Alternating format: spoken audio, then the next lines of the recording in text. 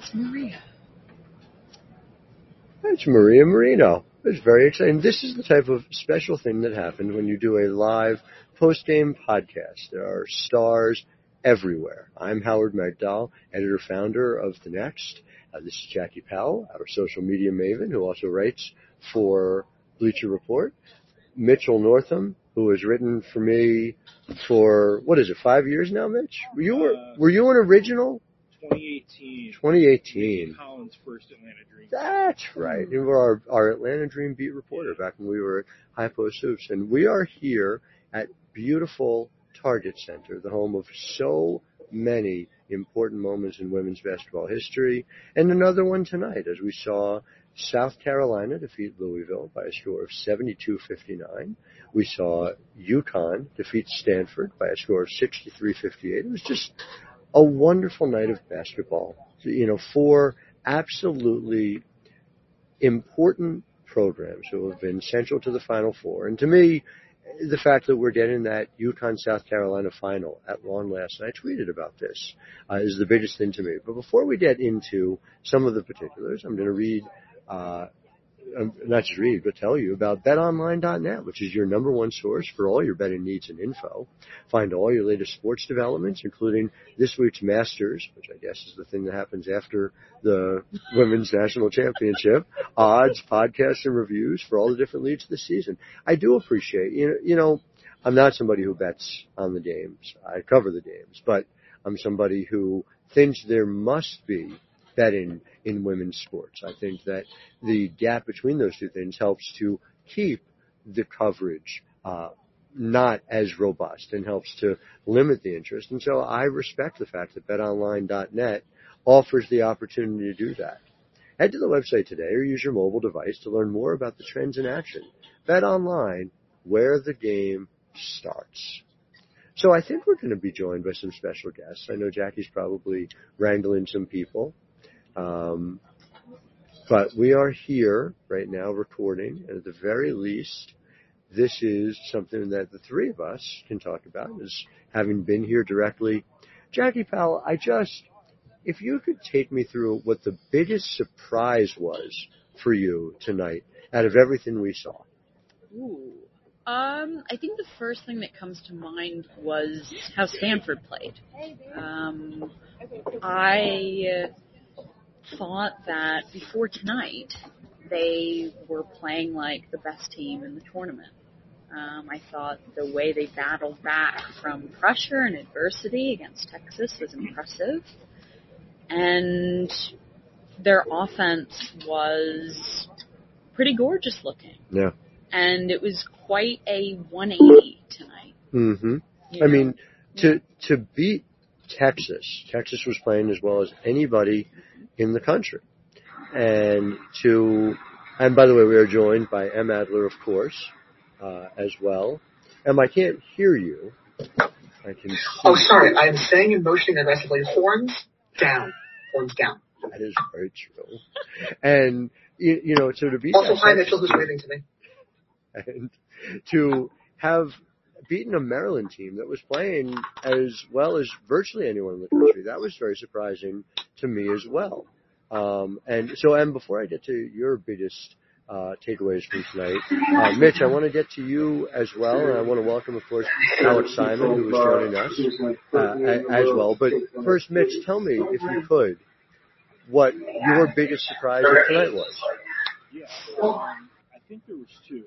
Just to quickly piggyback off what Jackie said, I was really surprised at how poorly Stanford shot from three-point range. I think ESPN said during the broadcast that it's their lowest shooting percentage from three since 2019. Remarkable. That's a few seasons.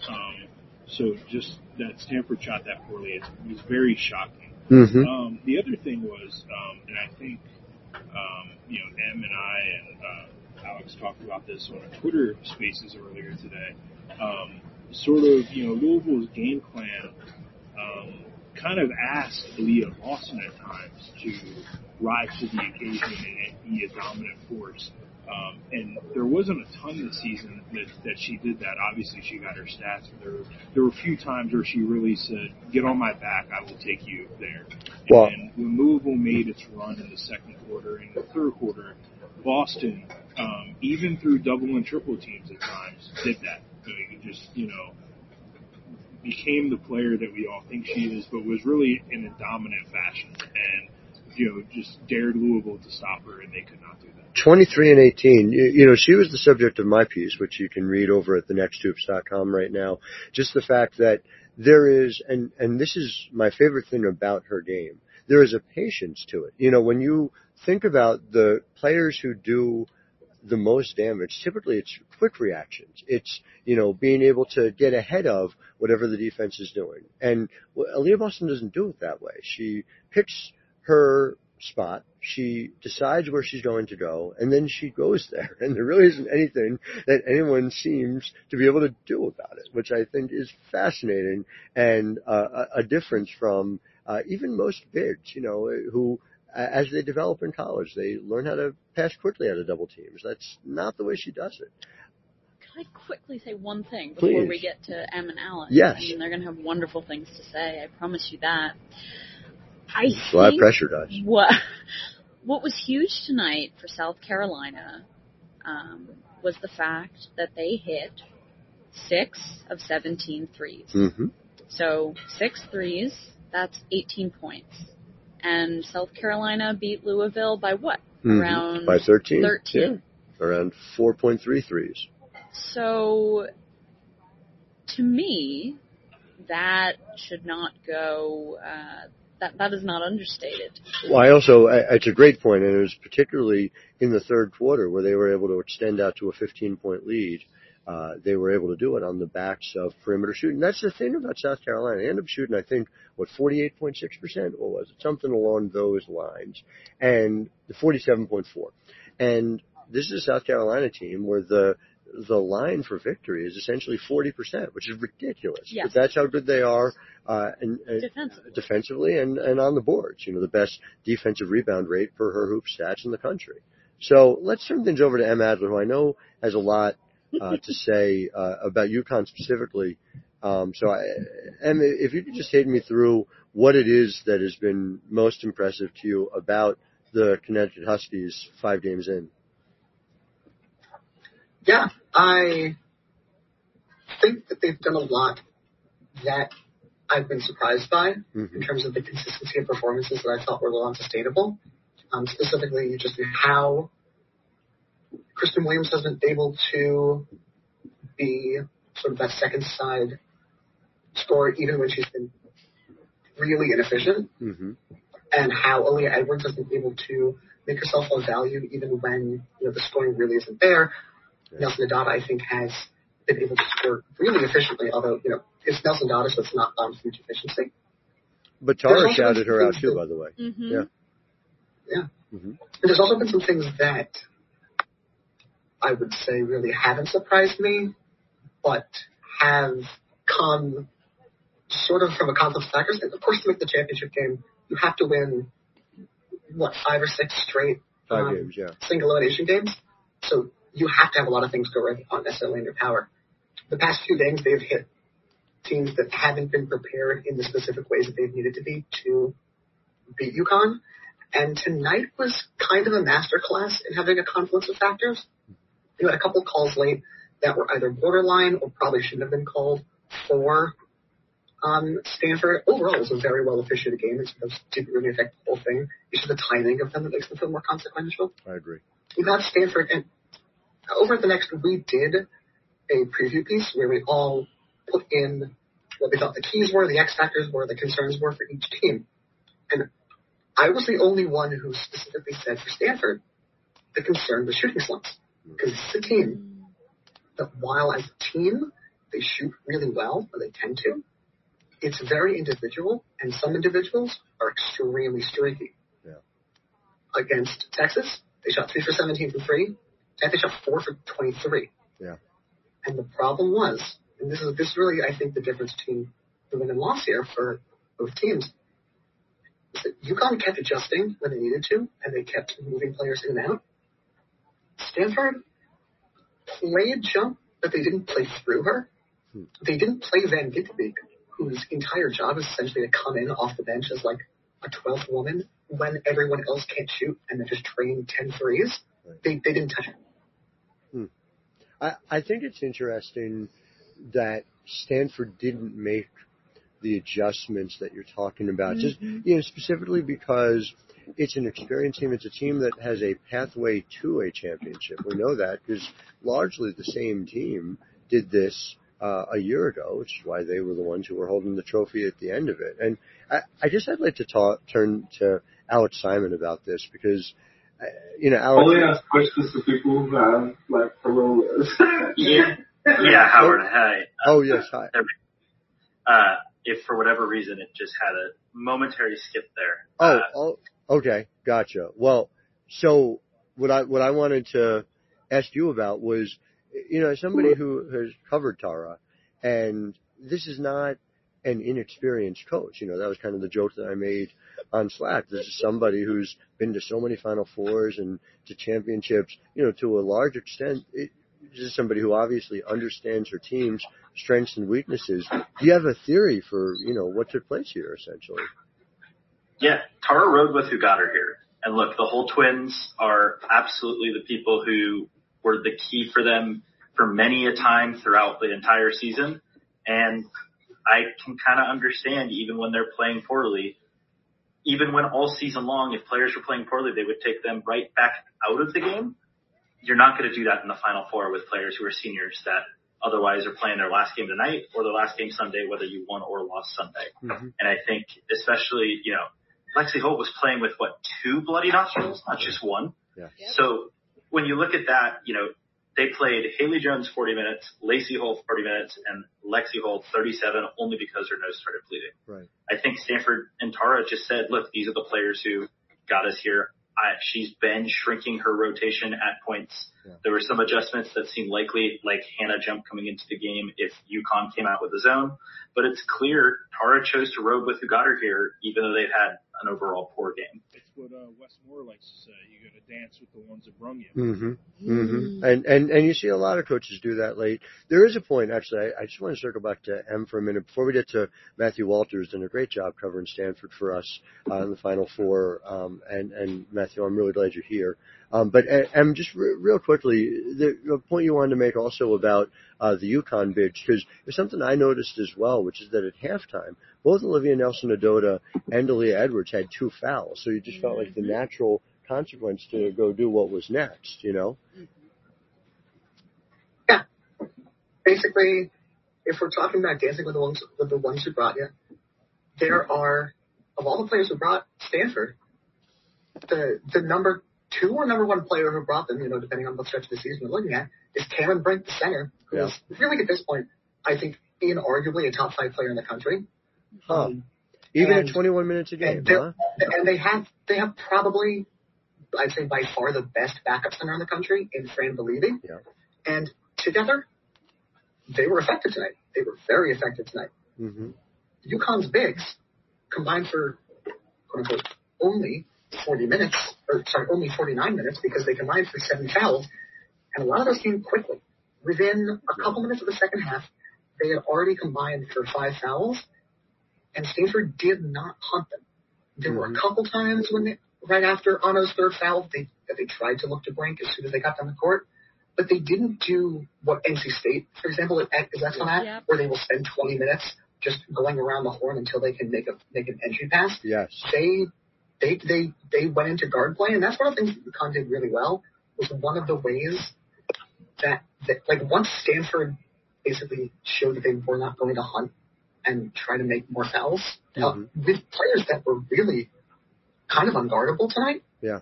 Once they did that, UConn was kind of able to force Haley Jones to play like a guard, and that really took them out of their comfort zone. Yeah, it was really an interesting. Please go ahead, Zoe. Can I ask you a question about what you saw from the broadcast? So, from our point of view, there were a couple of post-ups, which I think came later after that period where we were like, why isn't Brink on the floor?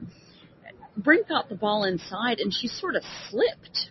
What happened there, and was it because Olivia Nelson-Ododa was in place? What did you see? For the most part, whenever you're seeing a player slip, there's a problem with their footwork, either because they are unbalanced or because, they are unbalanced. Either that's because the son has set up their feet wrong, or because the court is just slippery. She just kind of slid. That's all I can say. So my question to you, Matthew, and I want to bring you in on this.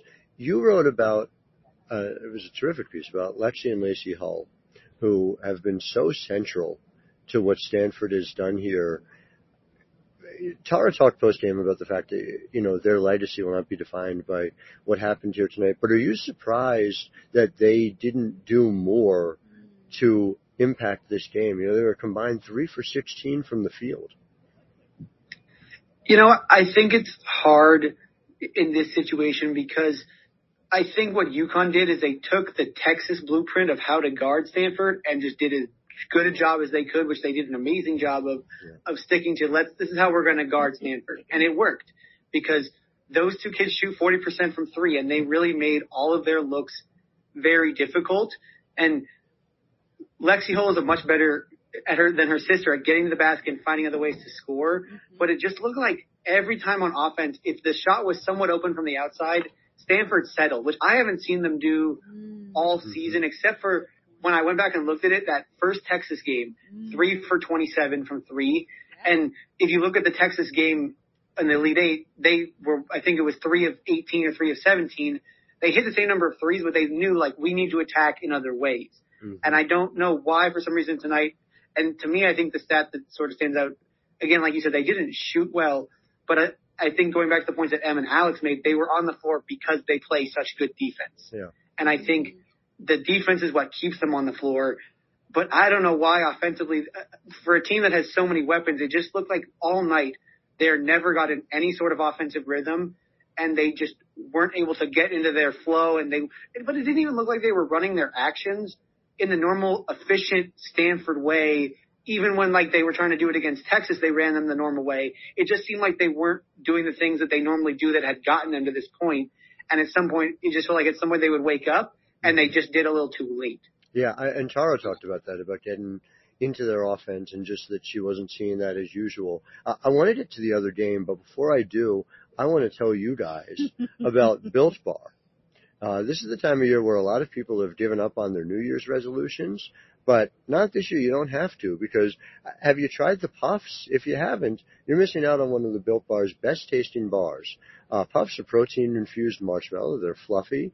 They contain 130 calories, 4 grams net carbs, and about 17 grams of protein, which allows you to have your candy fix, whether it's mint brownie, coconut, or coconut almond, or even white chocolate cookies and cream, without having to give up on those New Year's resolutions. So go to Built.com and use promo code LOCKED15. Get 15% off your order. That's code LOCKED15 for 15% off at Built.com. And again, tell them Grandma Myrna sent you. Now, M. Adler wants to make a point about the UConn offense. I think no. Em, I'll let you speak about this. I know, you've been an early bandwagoner for all of UConn's success, so I'm glad to give you obviously this further opportunity to expand on what I think we both knew was inevitable. Yeah, no, I'm sorry, but my deep and visceral hatred just comes from having spent so much time around Duke legend and wonderful human being, former head coach Joanne P. McCallie, who, obviously holds a very dear place in her heart for UConn, which we once got in legal trouble at the Duke Chronicle, let's say about 5 or 6 years ago, for putting her on the record comments on the record. That was a little bit hot water. That is a fun what story. I will say for is, another time, for sure. That was great. These are the times. Anyway, going off of Matthew's point about Stanford not getting to its actions, if you want to me, the most impressive thing about what UConn did tonight, and Gino is obviously almost always just a wonderful game planner. If you want to think about really, I think the biggest thing for UConn in this game, think about what kind of actions and sets you usually think of Haley Jones as scoring out of, and now think about what happened on the court today whenever Evina Westbrook was on Haley Jones. Think about how many times you saw Haley Jones getting the ball on the block or getting on the high post and working down low from there. So UConn made her not do that. That was the game. Which is striking, just because Haley Jones has been able to impose her will on opponents essentially since she got here. And now to Alex Simon, who covered Haley Jones all the way back in high school for us, back in the High Post days. I understand you've got a hot take that relates to this. Is that true?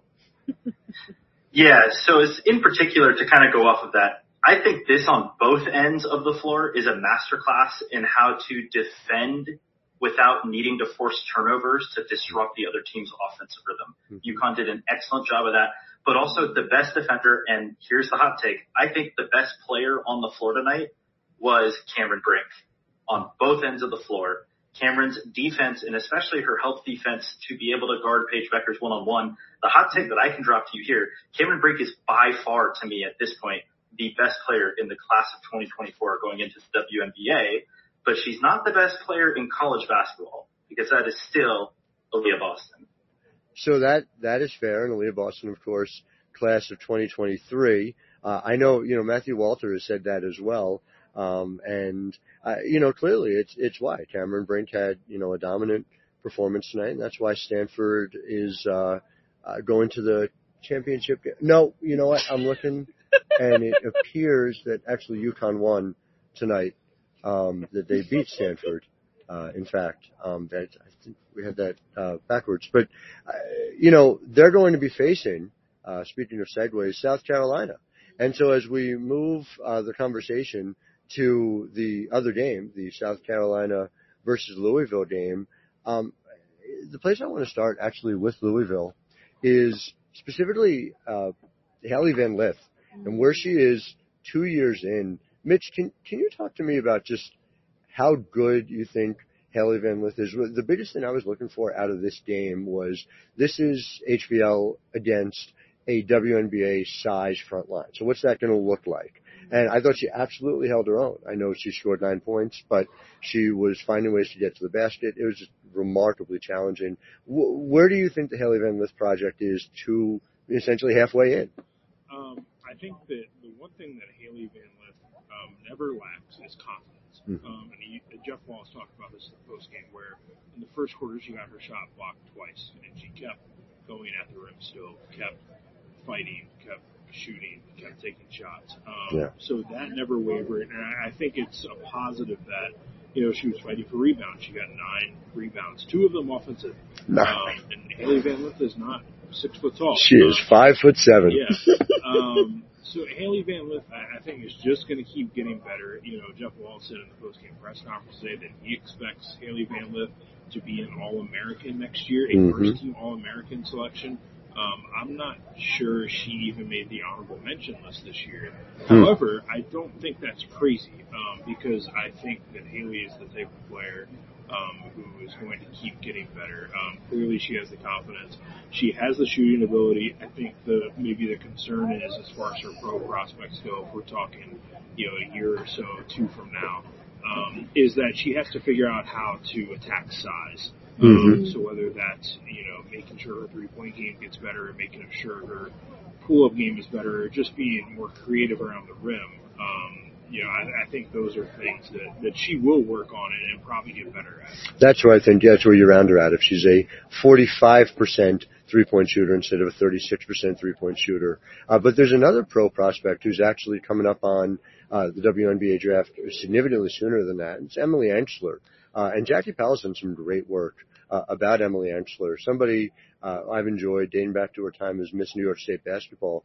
Jackie, can you take me through, not you, Emily Enschler in that day. I don't believe that you were ever Miss New York State basketball, though I can't say that for sure. But I would like to know, just how you view her WNBA future is something that Jeff Wallace described as very bright. So, wow. I think what really has impressed me about Emily Enschler since I began looking at the WNBA draft prospects for the 2022 draft is just how versatile she is. And what I know about WNBA talent evaluators is they value versatility, close to the top of their list. That's something that really stands out to them.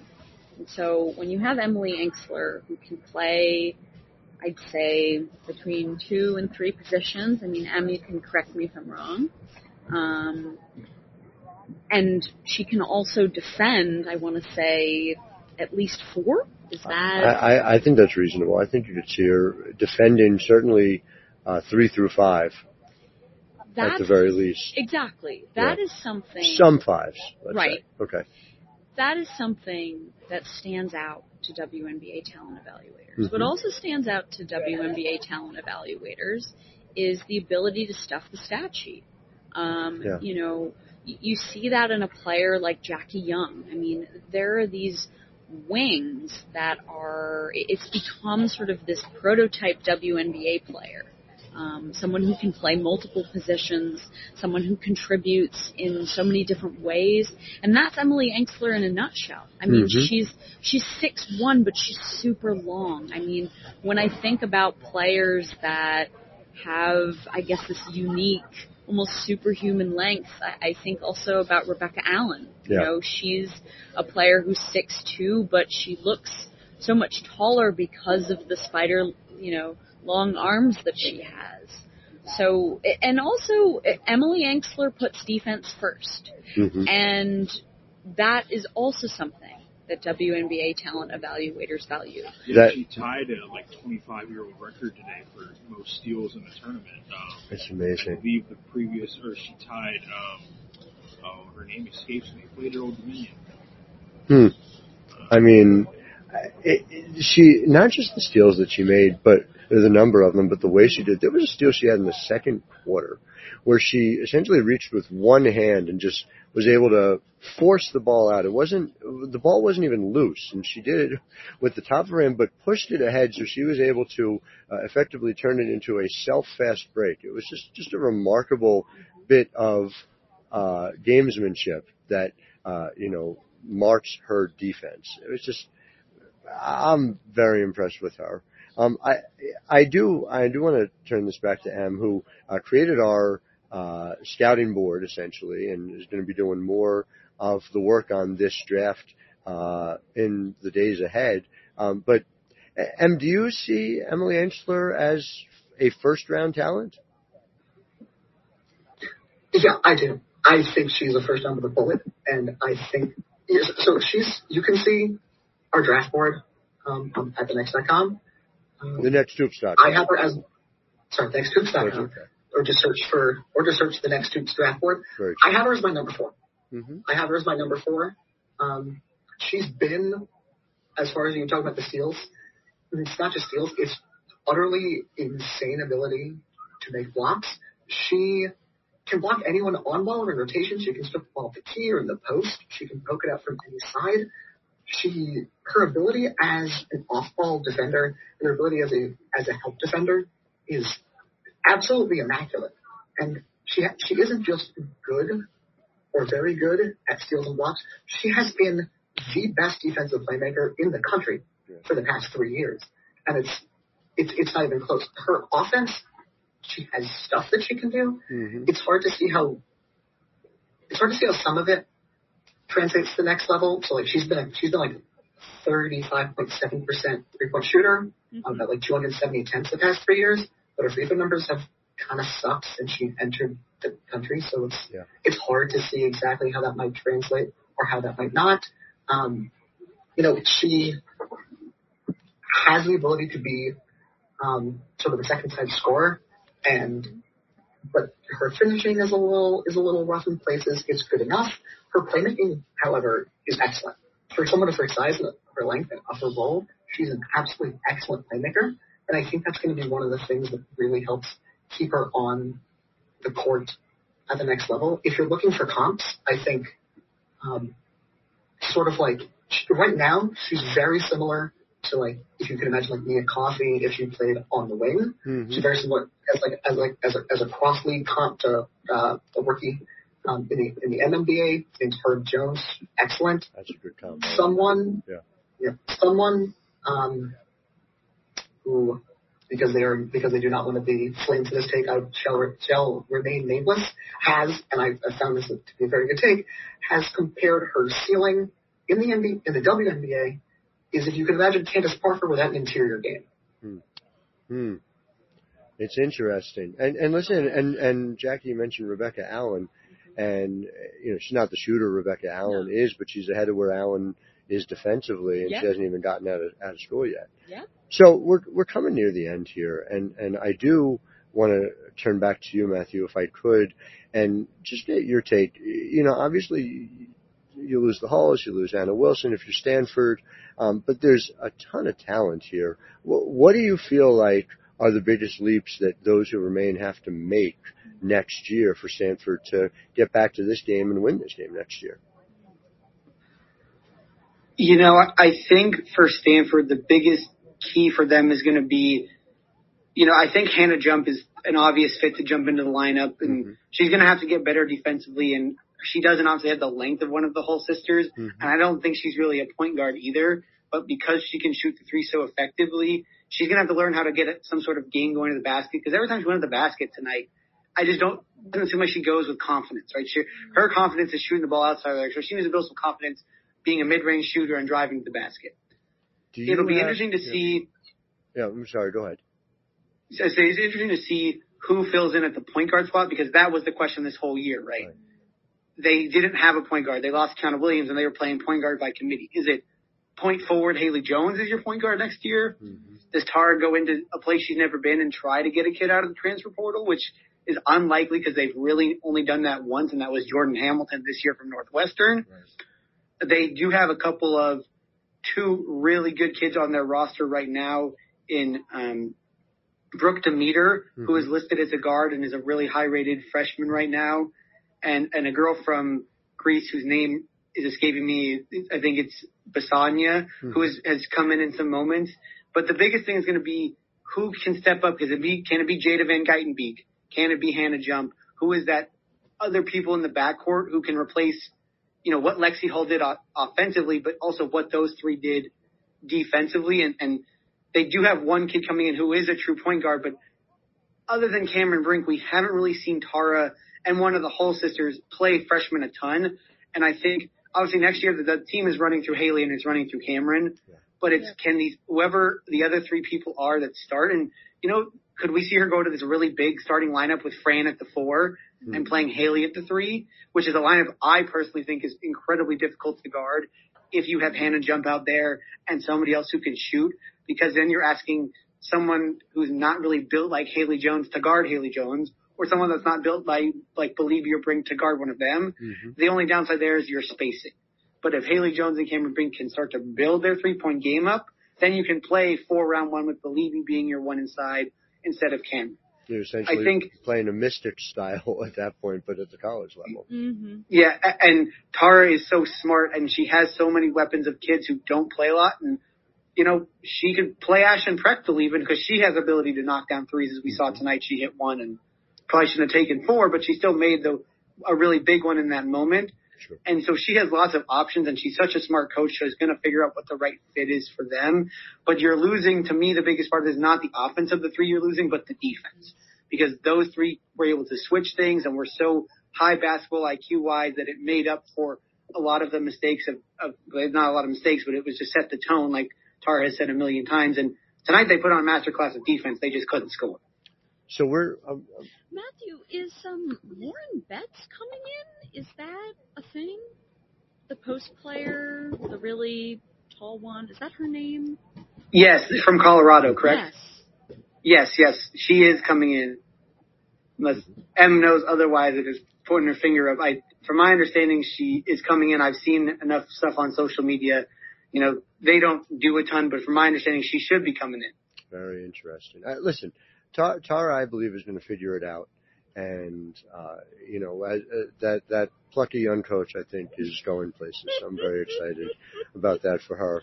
We're running a little short on time just because it is on the later side, and we have to get a shuttle back home to the hotel so that come tomorrow we can come back and do this all over again, which is the beauty of the Final Four. But I do want to get everyone on record here.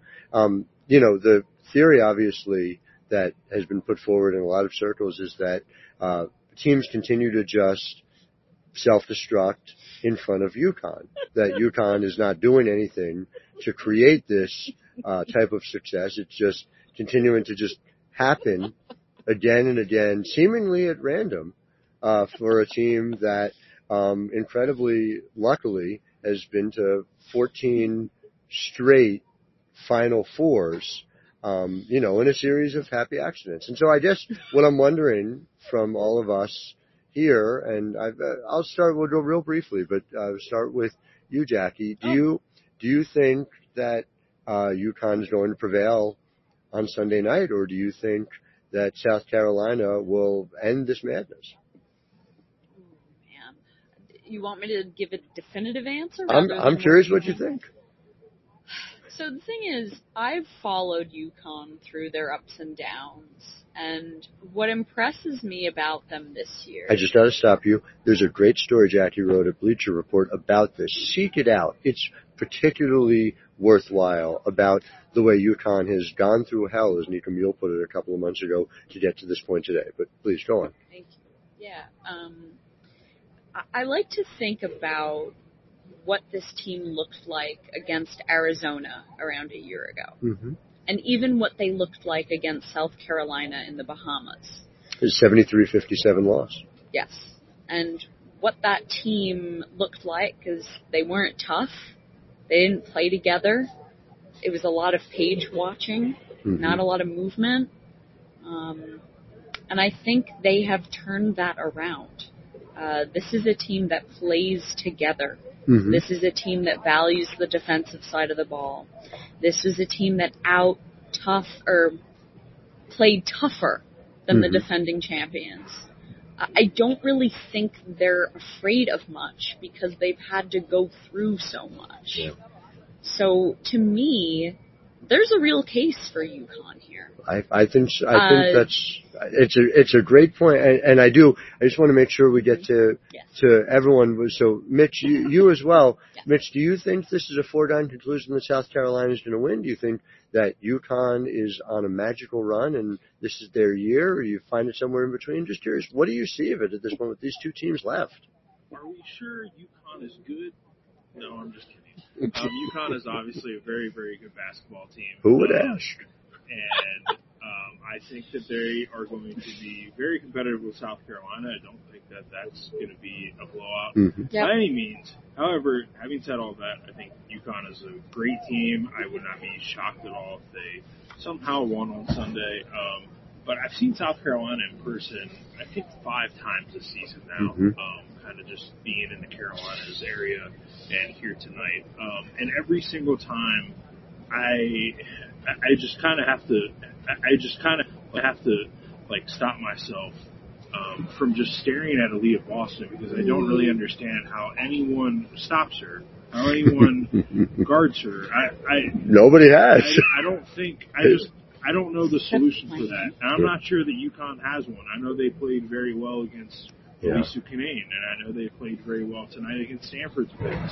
I just think that Aaliyah Boston is playing at a different level right now, and she's on a tear, and she's on a mission, and I expect her to have another, pretty close stat line to 2020 again. And I think if she does that, South Carolina's a pretty hard team to beat. I mean, just to that point, she had 18 rebounds tonight.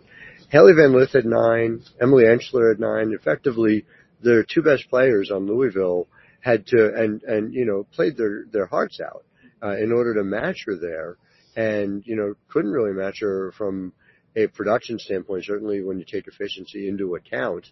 And when you have to work that hard at just one player, South Carolina is not a one-player team, and South Carolina has so much other talent. It does seem to me like what you said is accurate. UConn's going to have an issue there, and it's almost like what they're going to need to do is slow down everybody else and get a lot of extra production out of a Kristen Williams, out of an Azzi Fudd, and Paige needs to have a game similar to what she had against NC State, which is asking a lot for anyone. Yep. Alex Simon, you have a prediction on Sunday? I'm curious. I do have a prediction, and it's very simple. Louisville got to within 6 for, I think, all of like 30 seconds or so in this game in the second half. And the entire time, even when it felt like they were playing okay, you would look up at the scoreboard and be like, Louisville must be getting close. Nope, they're still down by double digits. All right. And I will believe that a team is going to stay within double digits of South Carolina in the second half when I see it. And it seems like for as many problems as UConn had inside that Stanford didn't exploit, I think Dawn Staley is going to exploit the ever-living heck out of them. Another up-and-coming coach in Dawn Staley, obviously. We wish her well. And, it's an interesting thing when you talk about a double-digit spread. Em, do you have any of the early lines on what this game is likely to be come Sunday? As our resident gambling insider, I always do. For Hoop Stats, following today's results, has UConn versus South Carolina as a predicted margin of 5.7 points in favor of South Carolina. Vegas has South Carolina favored by 4 points, but you have to keep in mind that they expect people to bet on UConn, so they will always juice it a little bit towards UConn. So basically the projection here is about South Carolina by 5.5 points.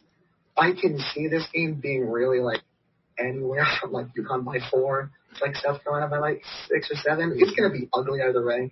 I think whatever anyone projects for like a total number of points, they're probably almost double what the actual result is going to be. Right. It's going to be ugly. These teams are both not good. These two teams are both pretty bad matchups for each other. Yeah. Or I guess good. Their defenses are bad matchups for the other team's offense. And these are two of the best game-planning coaches in the country. I think it is going to be a really interesting game. I think it's going to be a very slow game and really, really painful. So what I'm hearing from you is that you think UConn can win the national championship. So I appreciate that. I'm going to hit mute on that now. But so Em Adler has UConn winning it all. That's good to know. I think this has been a wonderful time to get to chat with all of you. I kid, but Em has made some very good points and always does. And so it's just such a pleasure to cover this sport with every one of you. And so thank you for at the end of a night where we all did a lot to be able to come together and be able to do this. And so, Matthew Walter, I didn't let you pick. That's for shame. I feel like my team lost, and I'm like not have any value. Well, do you have Stanford winning this one on Sunday? Because it seems very unlikely. No, but tell me who do you have? I do have my pick, and then I do actually have a question for you as our big time leader. I think the thing that I think is the biggest difference is Stanford's offense is so based on we are going to go to this one person. Everybody can score. And I think that's why they didn't take advantage of some of those mismatches is because their style does not fit that. If you watch South Carolina play, just like Em said, I think we've talked about it multiple times, it's move the ball around the horn because we're going to find a way to get that ball into Aaliyah Boston. Yeah. And I think, like Alex said, Dawn is going to find whatever way they can to get that ball inside and pound it in against those limited depth UConn bigs and she's just gonna find ways to score. And early tonight, just to that point, because that's an important one. Dawn spoke about it when we talked about National Player of the Year. She said, essentially, Caitlin Clark obviously was so ball dominant in the way she played, but her offensive flow was built around getting the ball in and through Aaliyah Boston as much as possible. And it's why you were able to see Aaliyah Boston, despite being a big, affect the game as much as she did. According to Dawn Staley earlier this year. So what you talked about as the game plan, which I think it should be against UConn, clearly has been all year. So I think it's a great point. But please go on. Yeah, and so I think you're asking, Aaliyah Boston's a much different type of player to guard than a Cameron Bink. She's not as athletic, but she's just bigger. She's stronger. So you're asking Olivia Nelson-Ododa to completely change what kind of player she's guarding. And I just think the way that South Carolina, if they can hit some outside shots, because there's going to be some double teams like they did tonight, then it's just hard to guard that team. And I think, like Em said, this is going to be a slow 12 round. There's going to be a lot of haymakers thrown. But I think at the end of the day, the ability of Aaliyah Boston to not only hit big baskets, but also get offensive rebounds. So there was not something I felt like Stanford did a very good job tonight was hitting the offensive glass. Mm-hmm. And when they didn't really convert off of it. I think if Aaliyah Boston gets some of those offensive rebounds, get some of those second chance points, and then they can get some outside shots hit, South Carolina wins this game. And I think they win it probably by about 4 to 6 points. I think it'll be a very competitive game. And then it's just going to be Aaliyah Boston wears them down till the end. And my question to you, Howard, as our resident UConn backer or lover would be whether or not UConn wins this game today, is this Gino's best coaching job of his career? So I'm neither of the sort. I simply point out, and I think this is a not unreasonable perspective to take, that the Connecticut Huskies have won 14 straight Final Fours they've gone to. It's a remarkable accomplishment. It's something that when it's over, I don't think we'll ever see again. I simply think that the strength of women's basketball has grown so tremendously that we never will, in the same way that, and this is sort of a long-standing theory of mine, that you can point to anything that's happened in men's basketball and go 40 years forward, and you can see a rough analog to the women's game. And I think that this UConn program is very much John Wooden's UCLA program. And John Wooden's UCLA program was so impressive that it pushed a lot of other programs forward. And within a few years, you have Magic and Bird, and you have, a lot that followed because it grew the game. I think that's what this Connecticut team has done. I think it's unbelievably impressive. And I think this year in particular, if it's not his best coaching job, I don't know what is, because this is a team that struggled through so much. When you lose your point guard for 2 months, and not just that, but Azzi Fudd, essentially a secondary playmaker, was out for weeks. Nika Mule was out for weeks. This was a team that functionally had to figure out how to not operate that way. And then they had to do something that's almost as hard, which is to get Paige back and incorporate her to a team that, by the way, by the end of the Big East tournament, the nation's best conference, was firing on all cylinders and beat Villanova by 30 points. So it is an incredibly impressive accomplishment. Hey, Howard, and for them to, how do you feel about UConn and Gino? I'm just simply talking. I'm just simply bringing out facts. There's not a fandom that goes into it. It's just looking at, and that was, by the way, friend of the show, Lindsay Gibbs. Oh, wait, Lindsay. So Lindsay Gibbs, who we are very privileged to have here, and very excited. Lindsay, like M. Adler, do you think that UConn's going to win on Sunday? I have no thoughts. I told you I have no thoughts. I just sat down because I thought you guys were almost done, and now I've been here for 30 minutes. Wow, that was a dangerous thing to do when it comes to all of us here at Locked On Women's Basketball and the Nets. All right, Alex Simon, you've got something to say, I think, before we end for the night. So yes, please, Alex. Yes, Howard. I will say you are one of the best in terms of being an objective journalist who also watches Requiem for the Big East in his dreams. I've lived it. And it's something I feel very strongly about. It, when I was in 8th grade, I had the choice of any research project I could choose, of any subject, of anything in the history. And because what I chose was the Big East Conference, and I feel very comfortable about that. Shaheen Holloway is obviously a great, as Matthew Walter chimed in on the chat. I'm so happy to see him at Seton Hall, and equally excited to see what Kevin Willard does at Maryland. To be able to take that step down to a mid-major, program in the Big Ten, it's going to be great to see. It's going to be a real opportunity for them. So yeah, I'm very excited, obviously, for Willard as well. So I think we've reached our natural endpoint, but I just want to thank Matthew Walter, Alex Simon, M. Adler, Jackie Powell, Mitchell Northam, the great Lindsay Gibbs. Subscribe to Power Plays, by the way, if you haven't. Very important to subscribe to Power Plays. Lindsay Gibbs is fantastic women's sports newsletter as well. Make sure you're following us at the Next Hoops, at Locked On WBB. We've had 5 stories today. We're going to have more tomorrow, and we're all going to get some sleep so we can go do that for you. So until next time, I am Howard Megdal, editor and founder of The Next, wishing you all a wonderful night, and we'll see you on Sunday.